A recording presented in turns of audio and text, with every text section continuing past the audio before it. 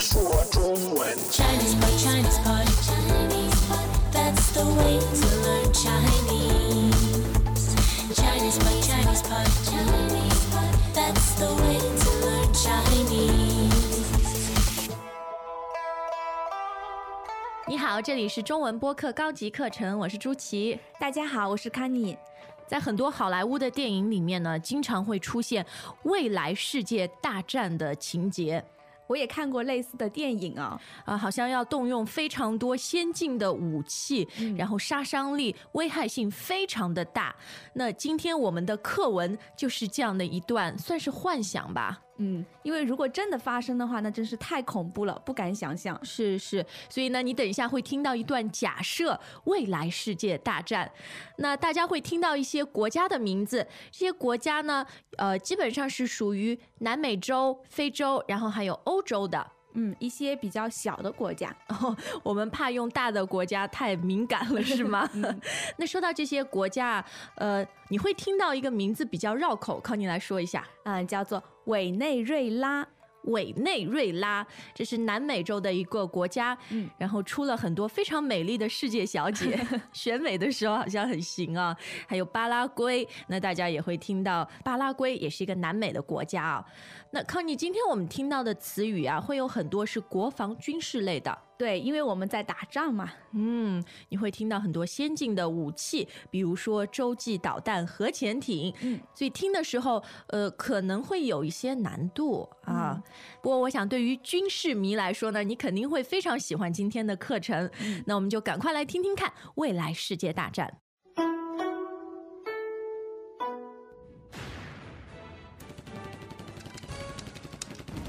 什么？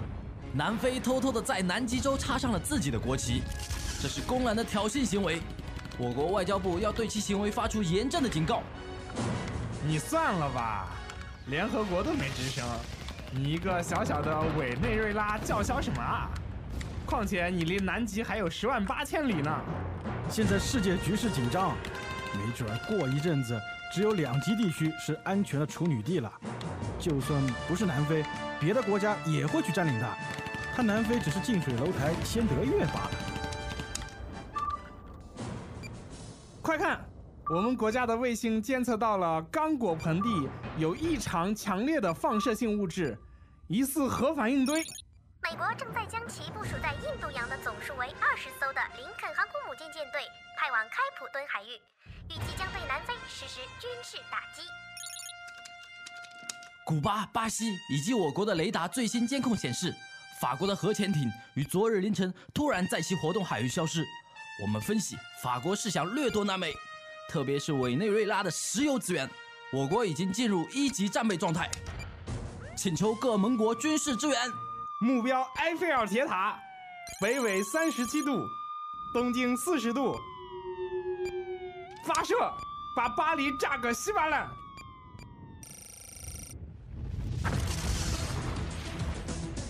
什么？巴拉圭竟然也有洲际导弹，真背呀！好，既然这样，咱们就来决一死战吧。啊！法国竟然用了最新研制的生化武器，传染病已经在首都大规模爆发，请求联合国派遣医疗队援助。你看你自食其果。目标巴拉圭再发射20枚记忆抹杀导弹，我要让你的国民忘记自己的国家和历史，让你世世代代都臣服于我。发射！哎，怎么搞的？发射啊！怎么不灵了？断线了！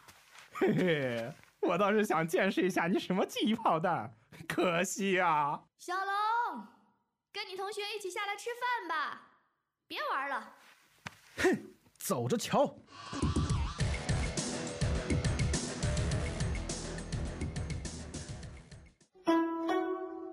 哎呦，搞了半天，原来他们在打游戏啊！还好只是游戏啊。那其实说到现在一些生化技术的发展，其实它的危害真的会很大，所以各个国家还有人类都非常的当心，说我们不能再犯以前的错误了。对，要非常小心谨慎的去处理。对，那等一下我们看词语的时候啊，可以把它分为几个大类啊。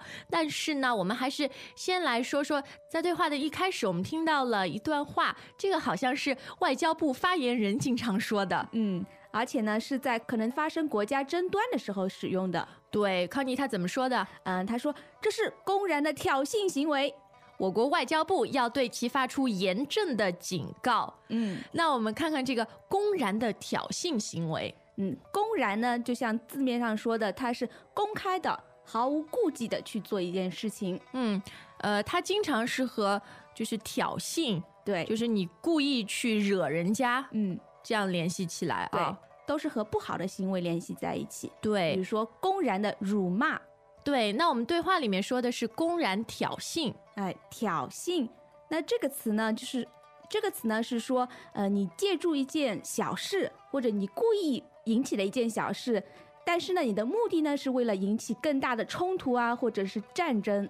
所以国家与国家之间会出现这种挑衅的行为。打个比方，我们对话里面说，南非偷偷的在南极洲上插上自己的国旗，这个就属于挑衅。对，他想引起更大的一些世界的争端，对吗？他本来呢是知道这是不对的，可是呢，他还是要去做，他有一个目的。对，那人和人之间，我们可以挑衅吗？可以啊，比如说我故意撞你一下，或者故意骂你一句，对，就是为了我们要进行进一步的打架啊、争吵啊。对对对，这都属于挑衅行为啊。那外交部要发出严正的警告。那么严正警告呢，也是常常搭配在一起使用，特别是外交语言。对，是说我们对你发出非常严肃的警告。那平时生活当中，我们比较少用严正这个词。对，因为它非常严肃。对，而且是就是外交这个特定的范畴用的多。对。后来还看到一个词说，你一个小小的委内瑞拉叫嚣什么？叫嚣。叫嚣的意思呢是说你大声的去叫喊、吵闹。那这里的叫嚣也是比较贬义的一个词吧？叫嚣。对，它一般用在比如说两个人在吵架，双方都在那里叫嚣说，你怎么样，就是乱骂那样。对，好，叫嚣。那看完了这些词呢，我们现在把对话里面其他的词语啊做一个分类。可以把它基本上分成3大类啊。第一类呢就是国防军事类的。然后还有战争啊、武器类的。最后呢，我们会说说成语和俗语类的。对，我们高级课程都少不了这个哦。一点都没错。那我们现在还是先来看看今天的重点——国防军事类词语。那今天我们课程里面出现的呢，都是现代国防用语啊。对，都是比较高端的啊。比如说第一个就是航空母舰。航空母舰，这个最近很多说中国要造航空母舰。那最简单的解释呢，就是它是非常非常大的一条船。那么在这条船上面呢，可以停靠非常多的飞机。飞机可以起飞和降落。那么航空母舰呢，我们常常也把它就是缩短为航母。对，航母。那除了用在军事上面呢，在生活中也可以运用哦。怎么用呢？比如说这家店是航母级的。就是它变成一个形容词，说的就是规模非常的庞大。对，很有实力的。航母级的。或者某一个公司像微软这样的是属于航母级的公司。好，那我们后来又听到了核潜艇。这也是在海上运用的，但是它呢是潜在水下的。我们会听到潜水艇。那这个核潜艇呢，就是用核作为动力来源的。对，核潜艇。那核能呢，也是现代战争中使用比较广泛的一种物质啊。大家听到会很害怕，因为它的杀伤力很强，而且是攻击性很强。对，可能已经不算成国防了吧，应该算成像侵略类的啊。核能。那康妮除了航空母舰、核潜艇以外，还有什么东西？还有一种威力也非常强大的武器啊，叫做洲际导弹。我小时候听到这个导弹呢，我还以为是动词，说一个小孩非常顽皮，很捣蛋啊。那今天我们看到呢是一种武器，对，这个弹是子弹的弹，导呢是指导导演的导，那这是一颗洲际导弹，就是说它的射程非常的远，可以从一个洲发射到另外一个洲，没错。比如可以从北美洲发射到亚洲这样，那当然它的威力也是非常强大的。是啊，那有了这些航母啊、核潜艇和洲际导弹，我们还要懂得如何部署。比如说，我将在太平洋部署多少艘航空母舰，部署多少艘潜艇啊，所以部署就是安排的意思。除了安排这些物体呢，还可以安排人，可以部署军队。对。但是部署也是比较军事的一个词语，你不太会在工作中说现在我要部署一下工作，很少，一般领导人可能会说啊。当你要部署这么多的国防装备的时候呢，基本上国家已经进入了战备状态。战备状态就是战争准备状态。这个还是比较容易理解啊。经常我们可以分为1级战备状态、2级战备状态。对。好，那刚刚看了很多国防军事类的词语，现在我们来看一些战争当中使用到的武器，而且今天说的很多都是生化类的武器，不是真正的炮啊、枪啊。那生化类武器呢，就是说利用这些生物或者化学等等的物质对人体造成伤害，这样一种武器叫做生化武器。现在大家也觉得这个非常的不人道啊。美国去伊拉克打仗的时候，那个时候说可能那边有生化武器。那我觉得生化武器里面特别不人道的一种就是细菌战。对。那像这种武器呢，是在战争中禁止使用的。没错。那我们的对话里面啊，听到一种说放射性物质，还有核反应堆这种呢，既可以在军事当中用，也可以在工业领域运用。对，它既可以危害很大，但是也可以给人类带来一些好处。对。放射性物质指的就是是说这种物质它通过一定的核反应，它会产生巨大的能量。还有一个词啊，核反应堆，我看到这个就想到朝鲜啊，北朝鲜。它这个问题的焦点就是核反应堆哈。那核反应堆呢，它其实就是一种装置，它是装备了这些核能的一种装置。我以前不知道，还以为就是一堆乱七八糟的东西，然后里面有一些核能，它可以产生反应。如果用这些非常厉害、杀伤力巨大的武器呢，我们对话里提到的是可以让你的世世代代都臣服于我。哇，臣服于我，很有霸气啊。那通常这个词在古代经常使用。对，这个臣就是古代大臣的臣，或者臣子，相当于皇帝身边的一些人。对，那这些人呢都是要跪下的，接受皇帝的统治。对，所以臣服呢说的也就是你接受别人的统治，你屈服于他这个意思。对，没错。好像当今社会用的很少啊，这个和封建社会比较相关。对，那现在呢都是在一些比较搞笑的场合使用，比如说我跟朋友开玩笑说，你要臣服于我。你做什么事让他臣服于你啊？我要当女王。好吧，就跟今天的对话一样不切实际。好，那我们再来听一下今天的对话，之后呢我们来看看今天的2个成语。 Greetings everyone and welcome to Chinese Pod Trivia. Our first question is, how long will it take you to become an intermediate Chinese speaker using the Chinese Pod app? Is it A, the rest of your life? B, you should already be an intermediate speaker? C, 3 months? Or D, Chinese Pod has an app? You should already be in. Ooh, that is incorrect. The correct answer is C, 3 months. That's right. Head over to ChinesePod.com now to register for your access to over 4,000 lessons. Get the Chinese Pod app now on Google Play or the App Store.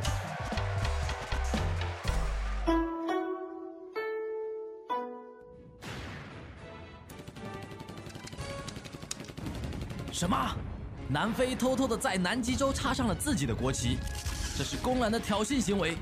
我国外交部要对其行为发出严正的警告。你算了吧，联合国都没吱声，你一个小小的委内瑞拉叫嚣什么啊？况且你离南极还有108000里呢。现在世界局势紧张，没准过一阵子，只有2极地区是安全的处女地了。就算不是南非，别的国家也会去占领的。它南非只是近水楼台先得月罢了。快看，我们国家的卫星监测到了刚果盆地有异常强烈的放射性物质，疑似核反应堆。美国正在将其部署在印度洋的总数为20艘的林肯航空母舰舰队派往开普敦海域，预计将对南非实施军事打击。古巴、巴西以及我国的雷达最新监控显示，法国的核潜艇于昨日凌晨突然在其活动海域消失。我们分析，法国是想掠夺南美，特别是委内瑞拉的石油资源。我国已经进入1级战备状态，请求各盟国军事支援。目标埃菲尔铁塔，北纬37度，东经40度。发射，把巴黎炸个稀巴烂。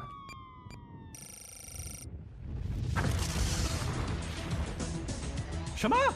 巴拉圭竟然也有洲际导弹，真背呀！好，既然这样，咱们就来决一死战吧。啊！法国竟然用了最新研制的生化武器，传染病已经在首都大规模爆发，请求联合国派遣医疗队援助。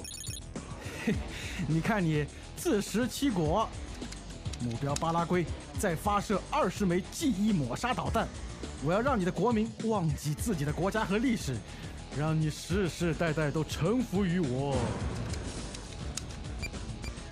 发射，发射！哎，怎么搞的？发射啊！怎么不灵了？断线了！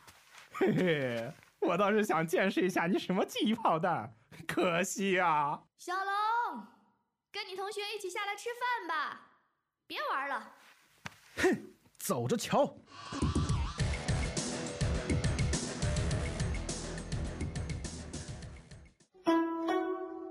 词确实是很多啊，所以也希望大家在听了我们今天的播客之后呢，可以看一下我们的课文 PDF 的版本，更容易理解。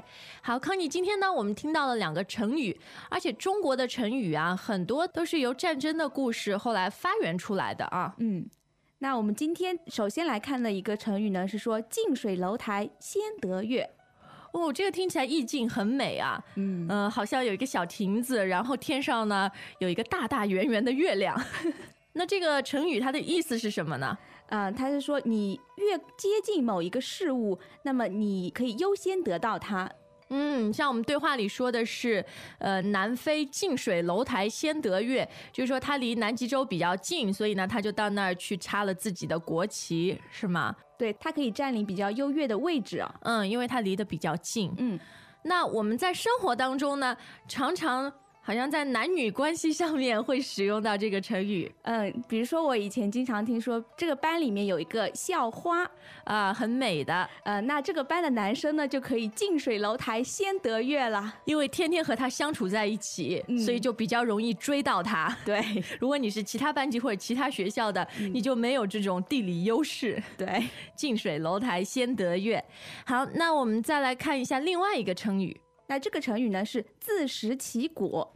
自食其果，它的意思就是说，你自己造成的后果要自己来承担。对，那还有说你自己犯的错误，结果呢就是害了你自己。对，这个自食其果的果啊，这个后果都是不好的。所以大家要小心啊，不要做错事情，最后害了自己，自食其果了。比如说上学的时候，平时不用功，然后到考试，哎呀不行，每天要开夜车，要复习，这是自食其果。好，今天我们未来世界大战的课程就到这儿，希望你喜欢这个比较不同的、比较有幻想色彩的课文。那最好的呢，还是希望世界能和平哦。这些场面只可以出现在电影或者电玩当中啊。尽可能的不要在现实生活中发生哦。好，感谢你的收听，我们明天再见。再见。As usual, ChinesePod provides an extensive selection of learning materials for this lesson on its website, www.chinesepod.com. You can access this lesson directly with the lesson number 1154. So just go to www.chinesepod.com/1154 and you will find a transcript, vocabulary, and much more. The link again, www.chinesepod.com/1154.